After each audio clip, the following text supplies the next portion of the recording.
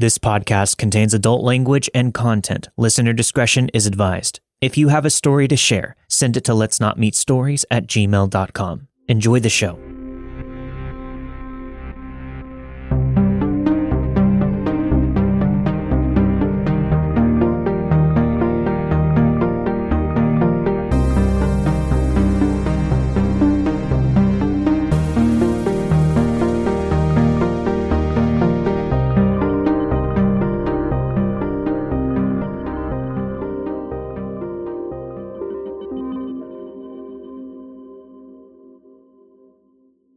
When I was around 9 years old, my family and I were in a bit of a rough patch. My father had issues with substance abuse, which resulted in our family of 5 being sort of homeless. Now, I say sort of because in reality, my parents owned a home, but we just ended up kind of leaving it. My dad's addiction introduced some shadowy characters into our lives, but the scariest of which was our next door neighbor. We lived in a secluded, wooded area on 5 acres. Our next-door neighbor's property was separated from ours by vacant but densely overgrown lots, connected by footpaths that you wouldn't likely be able to pick out without prior familiarity. For many years, this neighbor had been on good terms with my dad. When my dad's addiction got truly out of hand, those terms turned more and more sour. See, our neighbor had been producing drugs. If that wasn't bad enough, we had come to know that he was involved with the KKK. It was really scary stuff. When my dad became involved in distribution with a separate entity, this became a major conflict of interest for our neighbor. This, paired with the mounting paranoia that naturally tends to accompany methamphetamine use, led to some very confusing events. Especially confusing for someone my age at the time. There would be times when my dad would ask me to look at camera footage and tell him if I was seeing the same figures that he was. I always tried to help him out, but I couldn't always make out what he was seeing. There were times when he swore that there was someone under the house attempting to saw through the floor to access his safe. One day, I recall playing in our sprawling front yard, sometime around dusk. From the furthest corner of the house, on the side closest to our neighbor's property, I could have sworn that I heard a man calling my name. My ears perked up as I repeatedly heard my name. At first, it was quiet, so I pretended to be oblivious. But the voice increased in volume after a minute. Not wanting to stick around to find out who was calling for me, I sprinted back into the house. I often wonder if this event was a true memory, or if I vividly imagined this due to the horrors that my father was experiencing. His concern and paranoia had managed to seep into my psyche as well. Around this time, my dad decided that he was no longer interested in standing his ground and putting his family at risk, so we left our property and began hopping from motel to motel. This really didn't help with putting my dad at ease, as sometimes he would sit up all night long with a gun resting beside him. My 2 younger brothers and I made the best out of this experience since we were never close enough to other families to make neighborhood friends. We ended up taking advantage of being in close proximity to other kids in similar situations. We went down to the pool, had continental breakfast, and dodged homework to go play with whoever was around that day. One day, my brother, who was closest to my age, and I went down to the pool near the lobby. It was emptied for the winter, but we wanted to go investigate the creatures that might be thriving in the murky sludge that was left over. In doing so, we may have gotten a little more than we bargained for. While poking around, looking for lizards or whatever else, I looked around and realized that I no longer saw my little brother. Panicked, I spotted a man with 2 women. He was tall, with a crooked nose. I was shy and not very accustomed to speaking to strangers, especially adults. but I asked him if he had seen my brother, not realizing that this man had already been paying close attention to us. The man told me that my brother had gone back up to our room, and he told me not to worry. He had this sly amusement displayed on his face as he spoke to me. I picked up on this, and I didn't understand what could be so entertaining about my concern for my brother. He began making conversation, mentioning that he had met my parents. He said that they invited him to come visit us in our room. He asked me for our room number and ensured that my parents had given their blessing for me to share this information with them. Horrified, I bolted out of the courtyard, calling for my brother as I made my way back to our room. Luckily, he was there. He had wandered back to our room on his own without me noticing. Once I recalled this strange interaction with this man to my parents, my dad was thrown into a fury. He marched down to the pool to identify this man, but by the time he got back down there, the man and his friends were already long gone. Several mornings later, my brother and I walked down to the lobby for breakfast before it was time to leave for school. We sat down with our food when I realized this strange man was also sitting down for breakfast. He made eye contact with me and gave me a smirk that made my skin crawl. As he got up to leave, he casually said, "I'm glad you found your brother." When we got back to our room, I informed my dad about this second interaction. Again, he was fuming, telling us that next time we saw this man, we needed to come get him immediately. The next morning, my brother and I walked down for breakfast with our hoodies zipped up to conceal the logo of our elementary school that was clearly displayed on our uniforms. I was relieved at first as we selected our foods since the man was nowhere in sight. Then, as we settled into our seats, he strode in with another smirk. He sat down with his breakfast, facing our table. My brother and I left everything on our table and ran back to the room. We got our dad and then followed behind him as he marched back to the lobby. The man was still seated where we left him. My brother and I returned to our seats as our dad confronted the man. They began a back and forth with raised voices, and then the man insisted that they go outside to continue their conversation. Just a few minutes later, our dad returned and told us that it was time to go to school. As we walked to the car, we saw the man in the parking lot, cursing and holding a paper towel up to his face. Then, we were taken to school as if nothing had happened. When we got out of school that afternoon, our car was packed up and we were on our way to some new lodging on the other side of town. It's been 20 years since this happened. It was so bizarre, but I still remember that man's face and the way that he made my stomach clench during the few short interactions that I had with him. So to the stranger at the pool, asking for a child's room number, I hope you never got whatever it was that you were after, and let's not meet again.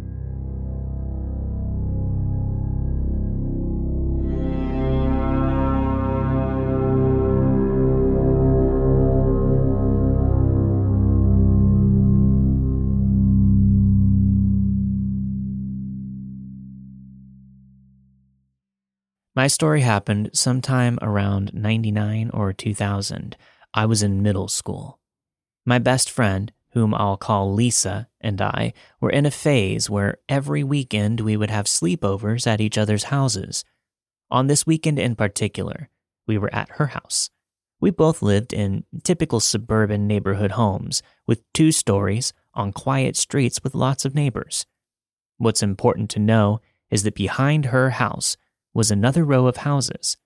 These parallel rows of houses were separated by just a few small trees, but there was no fencing on either side. On this night, we were at her house alone, which was uncommon but very exciting for a pair of preteen girls. Our parents had gone to a late evening dinner theater show. We were explicitly told not to call them unless it was an emergency.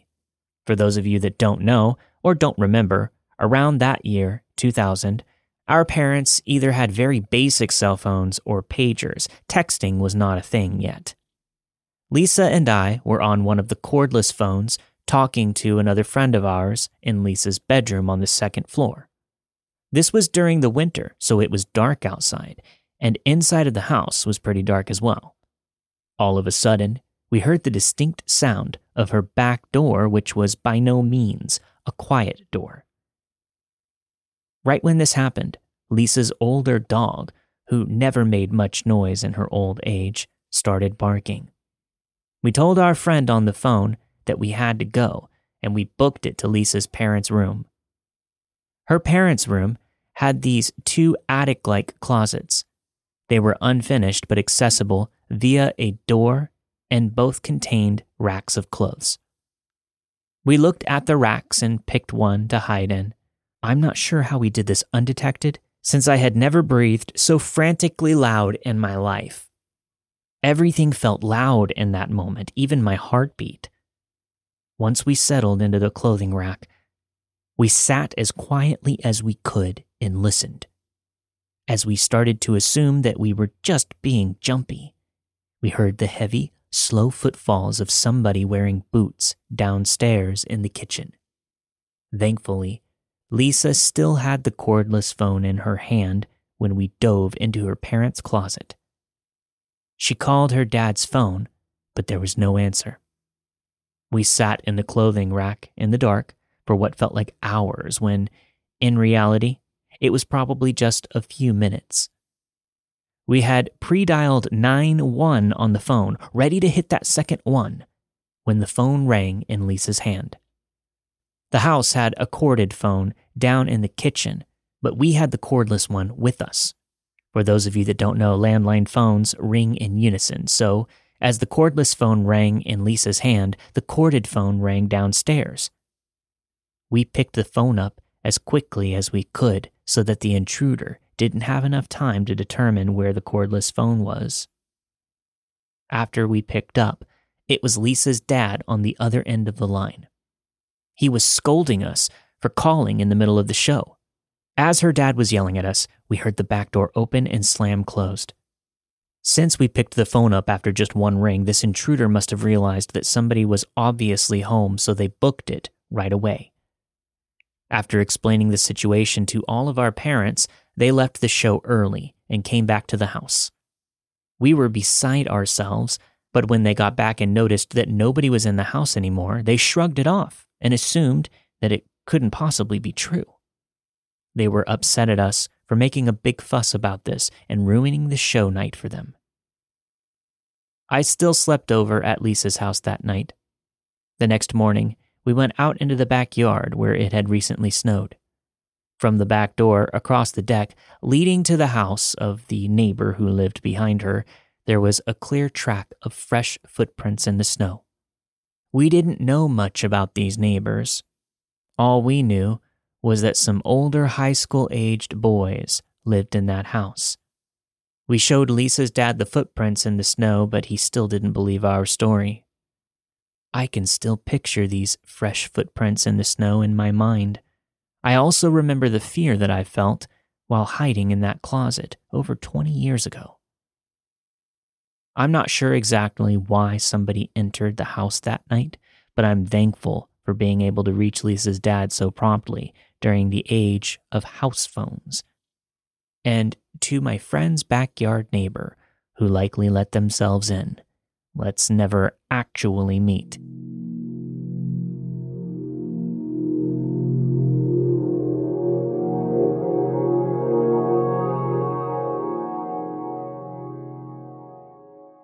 Winter is here, and for me, that means struggling to find the right temperature when I sleep. Well, it used to be a struggle. I've found a way to stay at the perfect temperature all night long using silver-infused bed sheets by Miracle Made. Using silver-infused fabric inspired by NASA, Miracle Made sheets are thermoregulating and designed to keep you at the perfect temperature all night long, so you'll get better sleep every single night. These sheets are infused with silver to prevent up to 99.7% of bacterial growth, leaving them to stay cleaner and fresh 3 times longer than other sheets. No more gross odors. This has been super helpful as a dog owner that lets my pets sleep with me. Miracle sheets are luxuriously comfortable without the high price tag of other luxury brands, and they feel just as nice, if not nicer, than sheets used by some 5-star hotels. Miracle sheets are the perfect gift for your spouse, friends, or family. Who doesn't want better sleep and luxurious feeling bed sheets? And since these come with 3 free towels, you get 2 gifts in one, just in time for the holidays. Stop sleeping on bacteria. Bacteria can clog your pores, causing breakouts and acne. Sleep clean with Miracle. Go to trymiracle.com/meet to try today, or gift it to somebody special this holiday season. And we've got a special deal for our listeners. Save over 40%, and if you use our promo code MEET at checkout, you'll get 3 free towels and save an extra 20%. And Miracle is so confident in their product that it's backed by a 30-day money-back guarantee. So if you aren't 100% satisfied, you'll get a full refund. Upgrade your sleep with Miracle Made. Go to trymiracle.com/meet and use the code MEET to claim your free 3-piece towel set and save over 40% off. Again, that's trymiracle.com/meet to treat yourself, a friend, or a loved one this holiday season. Now back to the show.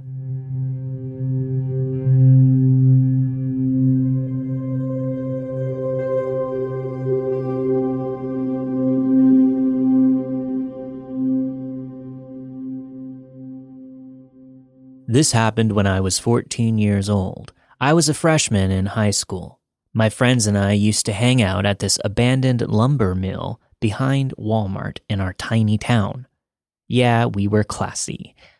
Most days you could find a dozen or more kids skating, smoking, and hanging out in this spot in the afternoons after school. But on this day, the lumberyard was completely empty. My 2 friends, Kim and Krista, and I were hanging out, talking about some drama and boys and all of that. We were hoping that some other teens would show up when an old Nissan pickup pulled into the yard about 100 feet away from us. We didn't know many people who drove, so we just assumed it was somebody looking for directions. A well-dressed man who appeared to be in his late 20s stepped out of the Nissan, leaving it running. He said something to us in Spanish, but we knew very little of the language and replied that we don't understand. The man continued speaking to us in Spanish as he slowly walked closer to the large concrete block that we were sitting on. We tried to brush him off, saying no thanks, and we attempted to ask him to stop getting so close to us. We stood up and got ready to walk in another direction because we were used to old men trying to talk to us like this. It was annoying every single time, too. When the man saw us stand up, he started walking toward us faster and began unzipping the fly of his freshly pressed Wrangler jeans. Then he did the unthinkable. The man fully exposed himself in front of 3 teenage girls. All 3 of us girls were on our feet screaming at the man to get away from us. My friend Krista picked up a small clunk of concrete and threw it at the man, sadly missing his face by an inch. We were several feet away from him when my other friend Kim started mocking the man. She said, "Oh, look how small that thing is," despite being in very real danger. This prompted all 3 of us girls to laugh and taunt the man. This man did not speak English, but he fully comprehended what our English insults meant, and they enraged him. He started running towards us, pants still unzipped. He was yelling, "I'm going to kill you." So we got out of there fast. Thankfully, the Walmart was nearby and we started running towards it. The man jumped into his truck and sped after us. We got to the store safely by running along a tree line that he couldn't drive his truck into. We went inside Walmart and we watched the doors while he circled the parking lot, waiting for us for about half an hour. Eventually, he gave up and we left, making it home safely. I don't think any of us knew what could have happened if the man had gotten his hands on us. We saw that same truck around town a few times after, so we warned our friends about what had happened. For some reason, we never reported this incident to the police or our parents. I think we didn't want to freak out our parents, and we didn't want to lose the very little independence that we had as teenage girls. Sadly, this is something that we hear about in these stories quite often. This was back in the early 2000s when nobody had cell phones. If something like this were to happen today, it would be recorded in a heartbeat and made viral on TikTok, fully doxing the man. When I think about this moment, I feel proud that my friends and I stood up to this psycho pervert the best way that we could. We weren't afraid of him. Truth be told, I think we wanted to kick his butt into the next county, but we knew that we needed to run away to avoid a more dangerous situation. I have little nieces now, and the thought of anyone ever doing this to them gets me very riled up.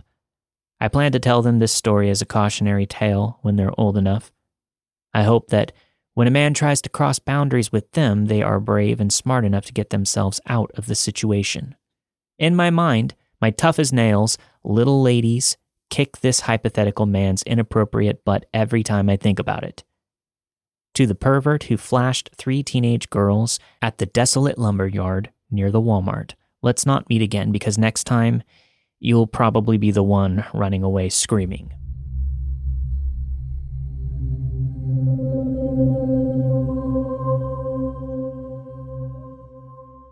Before I start with my story, I would like to give some background that will play a role in what I experienced with someone who we'll call Ronnie.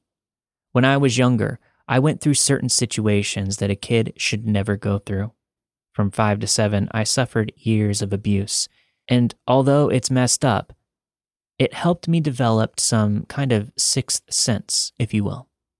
My experiences have enabled me to sense when men are approaching with hidden motives, and I knew to be alert and stay away from them. I was about 7 years old when I met Ronnie. I never knew Ronnie's age, but he seemed to be around his late 20s or early 30s. He and my dad had a mutual friend, so they became acquainted because they shared the same interests in construction work. Ronnie soon started working with my dad, fixing or painting houses, which meant that I had to see Ronnie almost every day. He got very close to our family circle and also befriended close family friends. I was struggling in silence, and although no one knew what I was going through, Ronnie started interacting with me as an older person would with a kid. It started with playful pats on the back or playful jokes, but then it slowly turned into him winking at me when nobody was looking. He would chase me and grab my waist really hard when he caught me. Again, all of this was done when no one was around to see it happen. Red flags continued to wave when he started grabbing me harder and started chasing me in these very menacing ways, like a cat chasing a mouse. I know that may seem harsh, but even though so much was going on back then, I knew that he was grabbing me in a way that was too aggressive. He was always breathing heavily and had this creepy smile. This was headed in a bad direction. The fact that he acted like this behind everyone's back meant that he was up to no good. One day my family went down to the river, and they invited Ronnie. I remember I sat near the water, and I was staring at him with so much disgust. Something came over me, so I braved it and approached him. I was shaking so much, but I knew that this was my chance. He was surrounded by some young people that he befriended at the river. I tapped on his shoulder and he turned around, giving me that creepy smile. I told him, "If you don't stop grabbing me, smiling at me, and winking at me, I'm going to tell my dad." His creepy smile faded as those words came out of my mouth. Then I ran away as fast as I could back to my mom. After that, I never saw Ronnie again. He no longer came to my house, no longer called my dad, and I felt safe from him. Fast forward to today. I'm now 26 years old. My cousin and I were talking about old memories when we started talking about a friend we had in common. I froze when she asked me, "Do you remember Ronnie?" I mumbled a faint, "Yeah." She went on to tell me that she had dated our mutual friend, but he was deported after she called the cops on him. It turns out, Ronnie attempted to assault her. She was able to defend herself and call the cops. I went on to tell my cousin my experience with Ronnie, and she and I both agreed that he was a creep. We were glad that I was able to shoo him away so long ago. So for anyone who's going through anything similar to this, don't be afraid to speak up. You just may avoid some scary trauma. To creepy Ronnie, let's not meet.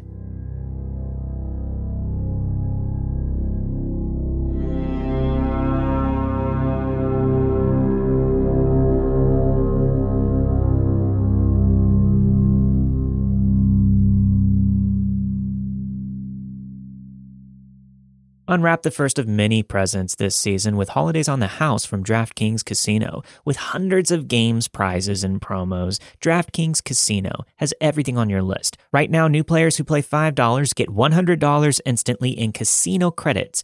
So what are you waiting for? Cozy up with all the classics like slots, blackjack, and roulette.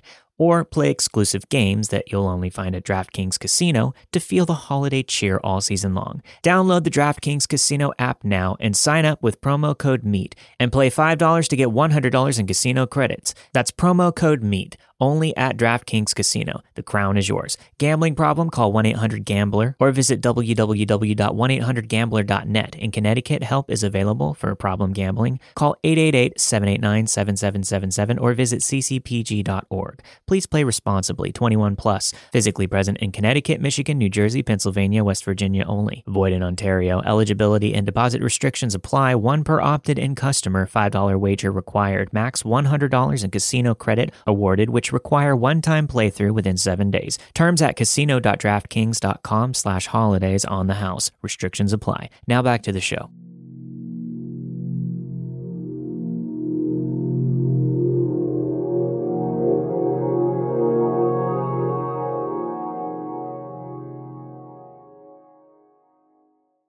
I had a pretty creepy experience with my friends in the woods fairly recently.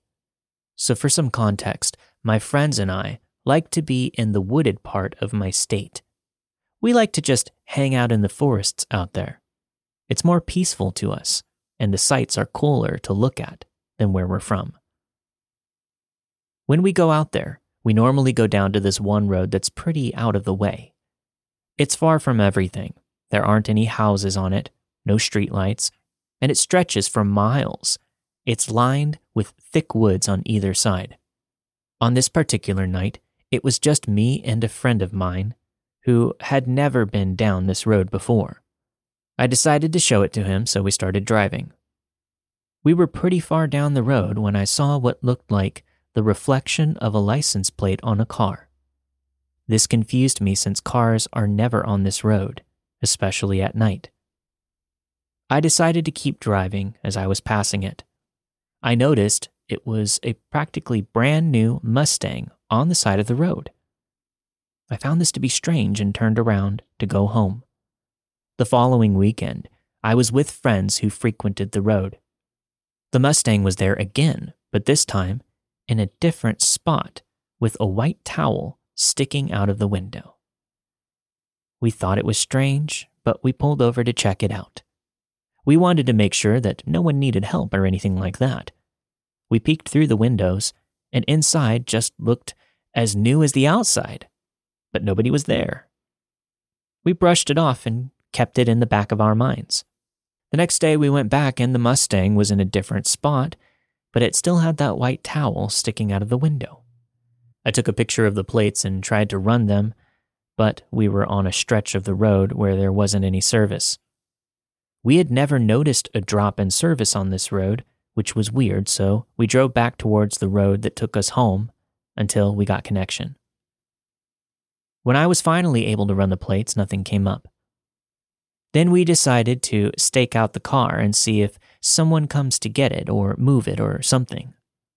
So that night rolled around, and we were just sitting in my friend's car trying to focus on this Mustang that was about 100 feet ahead of us. My friend and I got out of the car and went to take a look inside of the Mustang with our flashlights. As we walked up to the car, nothing seemed weird.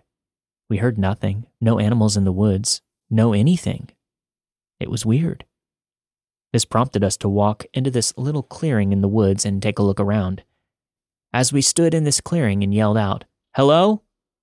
and "We like your Mustang," we heard whispers and saw movement. My friend and I thought that we were hearing other friends behind us, so we started to run back to the car. And as we were doing so, we heard footsteps following behind us in the woods. We got back to the car and our friends, and they said that they weren't making any noises at all. Even if they were, from where my friend and I were, in the woods, we wouldn't have been able to hear them. We all got into the car, and my friend drove us up to the side of the Mustang. His car was angled in a way that his lights were now shining on the driver's side door. One of my friends took a video, and when we looked at the video later, we clearly saw a person standing in the woods behind the Mustang. There was another person too, but we couldn't really see them as clearly since they were behind a tree. To those creepy people hiding in the woods behind the Mustang, let's not meet.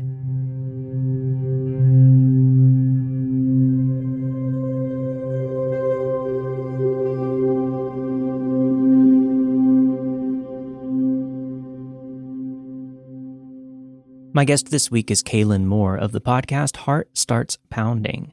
I was really happy when she wanted to come on the show to narrate a story. I've been binging her podcast for the last couple of weeks, and I'm almost caught up. Kaelyn, much like our show here, shares a collection of terrifying stories. However, they're both fiction and nonfiction.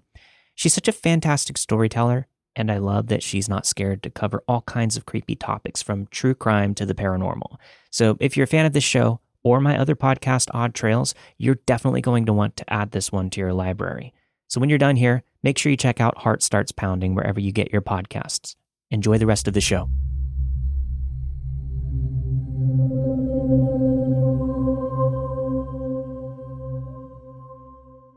This happened when I was 25. I worked as a teller at a bank. My branch, in particular, was located in a high-traffic area, so we had a lot of customers coming in and out on a daily basis. Suffice it to say, we were always busy, especially at the teller station.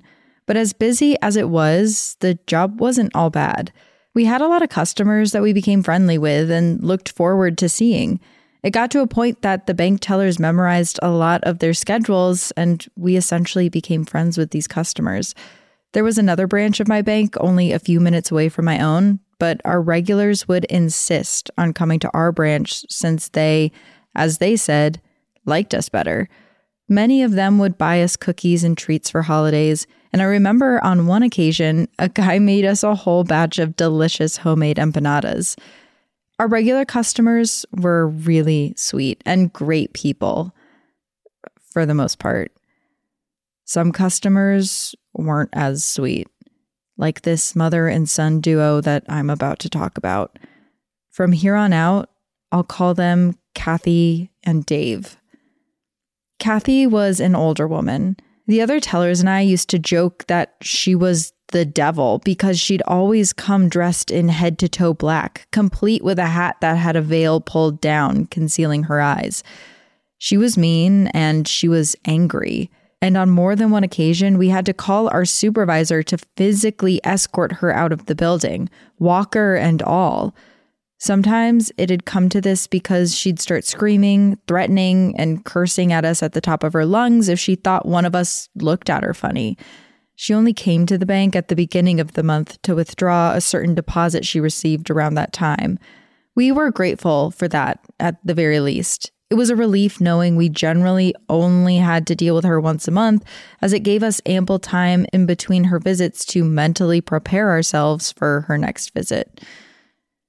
Her son, Dave, on the other hand, was a whole different story. To this day, I don't really know what his deal was, except for the fact that he was acting as his mother's caretaker. He lived in the area, or at least I assume he must have, since he was constantly in and out of our branch. For the most part, he was quiet and unassuming, but there were days, mostly when he came in by himself, that his demeanor did a complete 180, and he became much more threatening. On these days, he'd walk in cursing and swearing under his breath, and when he got to a teller station, he'd stare the teller down while cursing even more audibly. One time, he was at the window of my coworker, and as she was counting his money in the denomination of the bills that he had asked for, he suddenly lashed out at her. He made derogatory comments at her and said he was, quote, going to kill her. This threat wasn't enough to ban Dave from the premises since my supervisor shrugged it off and dismissed his behavior due to his instability. My supervisor also said that my coworker must have done something to provoke him, and that was ultimately why he was allowed to continue to come into the bank as he pleased. I had never really had any interaction with Dave myself until about a year after he blew up at my coworker. At this point, my branch was being shut down due to my bank cutting costs. I was moved to another branch that was much farther away, and I was sad to be leaving all the great people I had gotten to know so well. So on our last day there, my coworkers were joking about how lucky I was to be leaving the area since I'd never have to deal with Kathy or Dave ever again. This was safe for everyone to assume as the branch I was relocating to was in a completely different neighborhood. We knew that Kathy and Dave used public transportation, so we figured they would just go to the branch that was only a few minutes away from our branch that was closing. We were all wrong about that. The first time I saw Kathy and Dave walk into my new branch was a few months after I had been relocated. When they walked in, I was left speechless, but it was mostly Dave who had me on high alert at that point. I don't know what happened between the last time I saw him at my old branch and the first time I saw him at my new branch, but there was something very different about him. He seemed much angrier, and anytime he came in, he'd glare at everyone who looked in his general direction. He continued to mutter curses and swears under his breath, and when any of the tellers handed him his money from a withdrawal, he'd snatch it away so hard that it felt like he was trying to tug their hands off. Sometimes when we left for breaks or even closed up the branch for the day and were leaving, we found him skulking behind the building as if he was casing the place. Sometimes it also seemed like he was waiting for someone to come out alone so he could do who knows what to them. My new coworkers had no idea who Dave was or what his track record was like since he was a new customer to them. They essentially considered his mannerisms to be general weirdness and brushed him off. But I knew differently since I had seen him before and knew he hadn't always been this extreme. He hadn't always been quite this angry. Sure, at the old branch, he had his outbursts, but that wasn't an everyday thing. He didn't come into my old branch looking like he wanted to kill us all, so this level of anger was new to me. During Dave's next visit, the branch was exceptionally busy. For whatever reason, the teller lines were out the door and the parking lot was packed. There were 4 of us on the teller line, chipping away at the line of customers. I swear, none of us even had a second to take a break to breathe in between customers. At some point during the afternoon, I happened to glance over at the glass doors of the entrance while finishing up a transaction. I noticed Dave walking in and getting in the teller line. In the back of my mind, I thought, great. One more irritating thing to have to deal with today. But I didn't think anything of it beyond that. I just figured he'd come in, do his whole mumbling and glaring routine, get his money, and leave like he always did. But as he got closer, I realized he looked different, but not in a good way. His eyes were bloodshot, and he was sneering as he was staring daggers into me, specifically. It was like I was the only teller on the line, the way he was watching me. And eventually, he ended up coming to my window. Before I continue, I need to quickly explain a very important detail. My new branch was open concept, meaning the teller line was just an elevated counter that the tellers sat behind.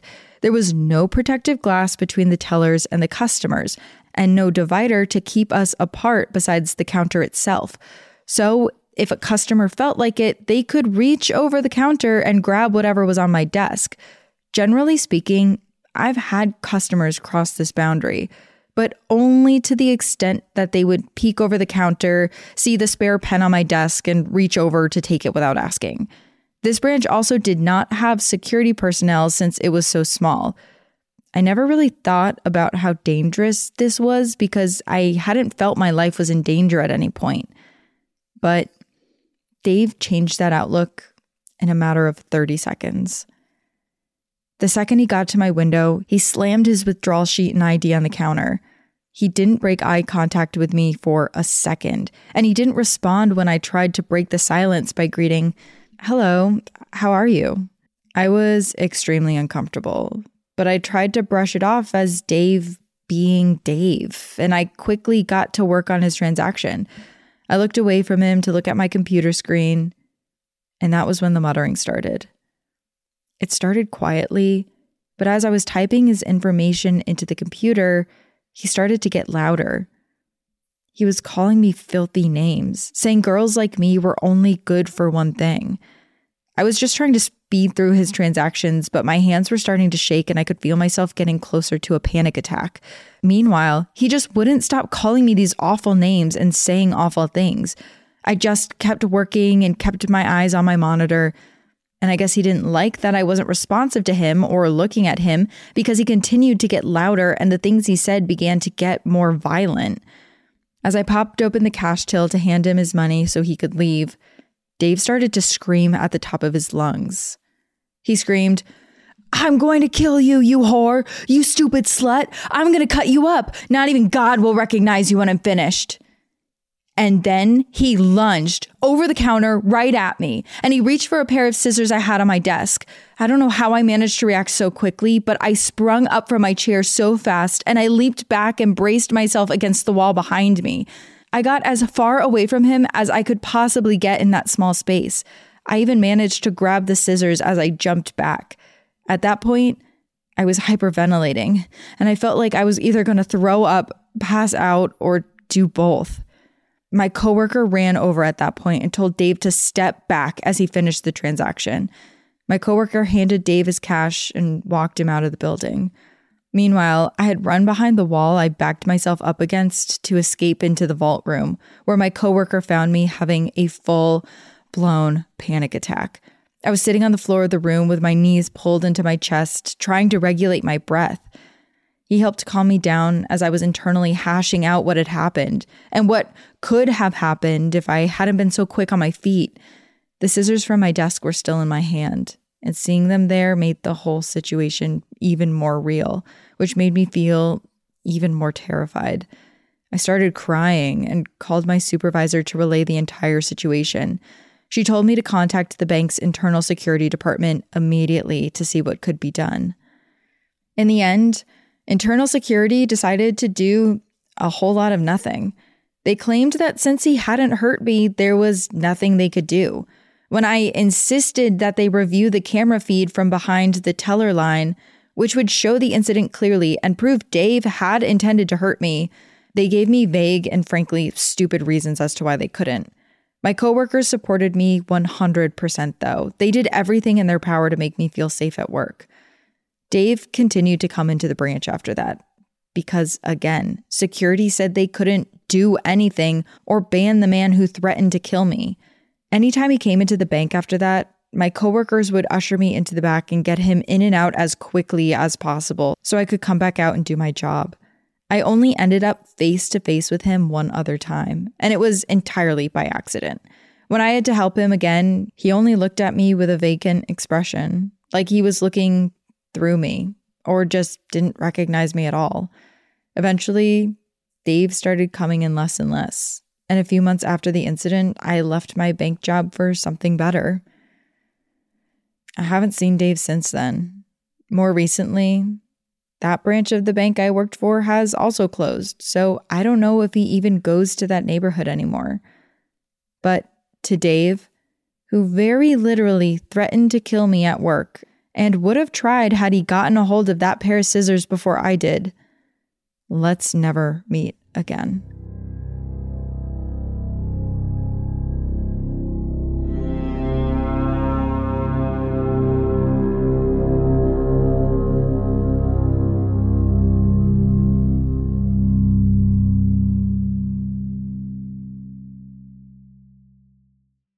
I've listened to enough of this podcast to be able to dig deep into memories of my early 20s. In doing so, I recalled one of the more unsettling moments in my life. Let me start by saying that there aren't a lot of times in my life that I felt unsafe. I'm a small bartender, standing about 5 foot. Over the years, I've become outspoken, especially regarding anyone who seems like they're making any bar guests of mine feel uncomfortable. However, there was a point in my life when I wasn't as outspoken, which is when I found myself in a bit of a creepy situation. I was 22, a bartender at a pizza place in my hometown. It was winter, post-Christmas time, so work had slowed down pretty significantly. At this time, I decided to sign up for a webcam site to bring in some extra money. Now, this was before OnlyFans, so it was essentially a chat room set up where I could share video content. I'm currently 28 and pretty heavily tattooed. At the time, I wasn't as tattooed as I am now, but I still had quite a few. There were a few tattoos that could only be seen while I was naked. Now, my chat room guests frequently talked about these tattoos as they complimented them. I used a fake name while using this website, and I had a fake background story. I never revealed my location, and I created this fake fantasy persona the best that I could. I was down for whatever was going to help me make the most money. One night I was online, and a random guest requested a private video chat with me. This wasn't uncommon, and I jumped at opportunities like this, keeping requesters on as long as I could since I was being paid by the minute. I entered the chat and we talked. He asked to see several things, and towards the end of the chat, he complimented the Moth Tattoo on my stomach and asked if I'd consider getting my nipples pierced. I told him I had thought about it, and he said that if I let him know where I lived, he would come visit me and pay for me to have them pierced. This guest talked about money a lot, so in my head, he was just some bored, rich, older guy who could easily afford the time and money that it took to talk to women online all day. I was uneasy about this pitch to visit me, so I told him I'd think about it and asked if I could do anything else for him before I logged off. He said no, and I closed the chat. I genuinely thought nothing of this. Men said creepy and weird stuff to me all the time, especially on the webcam site. They were all relatively harmless, as most of these men were too afraid to talk to women in real life. They often used anonymous profiles so that they could act their wildest. A few weeks passed, and that particular guest did not return. I didn't receive any messages from him, and he never entered the chat again. This caused me to quickly forget about the entire interaction, allowing other creepy men's behavior and comments to take its place. Then, one night while at work, I had been scheduled to bartend in the beer garden. This usually meant I spent all of my shifts outside until right before closing time, when I brought everything into the dining room bar. As I moved my operation inside, there were only a few patrons remaining, including one man sitting at the bar inside. He was talking with the few of my coworkers, and they were all laughing. I had headphones in, so I wasn't paying attention to anything being said until my coworker flagged me down to join their conversation. As I walked over, my coworker was gushing about tattoos and how I had a lot of them. She caught me up on the conversation and said that this man mentioned his girlfriend and how he wished that she had more tattoos or piercings. "I really wish she'd get her nipples pierced," he droned. I wasn't very interested in this conversation, so I politely nodded before checking out and attempting to sneak away from the conversation. As I tried to make my exit, he locked his eyes on me, looking me up and down, and an eager smile crept across his face. "Are you completely tattooed?" he asked. This struck me as an odd question, so I asked him what he meant. He clarified, "Are those tattoos under your clothes?" If someone were to ask me this question at the present, I would tell them to screw off in 2 seconds flat. But timid 22-year-old me clammed up and sheepishly responded, "Yeah, I guess." "Don't you have a blue moth tattoo?" he inquired. I felt my skin get cold. I looked at him as he smiled, knowingly, as if to say, I found you. As I said previously, I never divulged any actual personal information about myself on this webcam site. Nothing.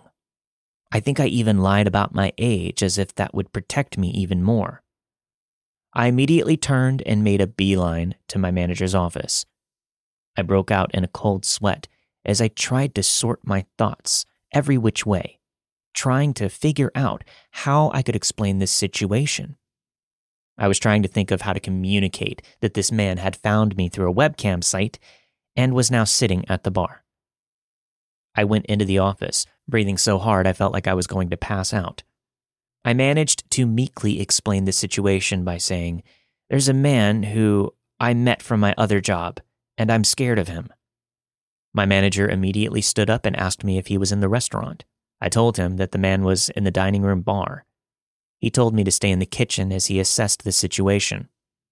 I stood in the kitchen, and at this point, tears were slowly rolling down my eyes as I hyperventilated. 2 of the kitchen staff members leaped into action, wondering if I was okay and asking what they could do for me. After I loosely explained the situation, one of the kitchen staff members told me that they would walk me to my car after closing to make sure that I was safe. The other kitchen staff member angrily demanded to know if the man was still in the restaurant, but I didn't know. I was too afraid to look. 5 minutes later, my manager came back and told me that she watched the man leave out the patio door. My manager said that the man tried to get a good look at the patio bar to see if I was out there closing. When the man didn't see me, he got into his car and left. Still visibly shaken, my coworkers asked what had happened and if I was okay. I was embarrassed because I didn't like that I let someone make me feel that uncomfortable, and I was also still very scared. How did this man know where I lived or where I worked? How did he get so much private personal information in the 15-minute private call that we were on? I never even revealed my real name. How could he have known all of this information? I didn't tell him anything. I was worried that he would come back again, which was chilling.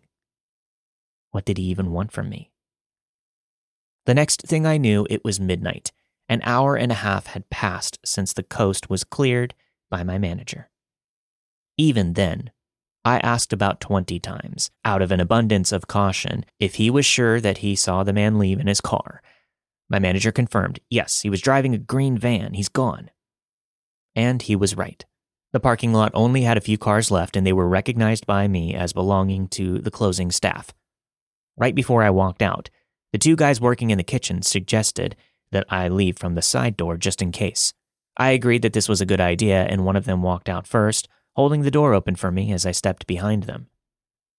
Right then, a green van that had been parked right outside the side door turned its lights on and peeled out of the parking lot. My coworker, immediately realizing who it was, began to chase after the van on foot, screaming, "Don't ever come back here," and threatened to beat them up. 2 more male coworkers followed suit, and the 3 of them went outside to circle our building and the parking lot to ensure that this man didn't pull back in. I was crying and anxious all over again, so my manager and 2 female coworkers rushed me to my car. My manager assured me that he was calling the cops. He said that he was going to pull the camera footage of the man and his green van in the parking lot. I remember trying to ease myself as I sat in the driver's seat of my car. I relaxed for a second, as my manager advised, "Take a different way home than you ordinarily would. Don't park your car and try to go into your home until you're certain that nobody is tailing you." I drove the whole way home in complete silence, checking my mirrors every few seconds for headlights behind me. I was petrified, frozen from pure fear. I never heard from that man again after that night. I couldn't find our messages on the site to report, as I'm sure he quickly deleted his account. If he ever returned to the bar that I worked at again, I never knew about it. A few months later, I moved to Texas and moved on from this creepy situation entirely. So to the man who liked my moth tattoo, let's never meet again.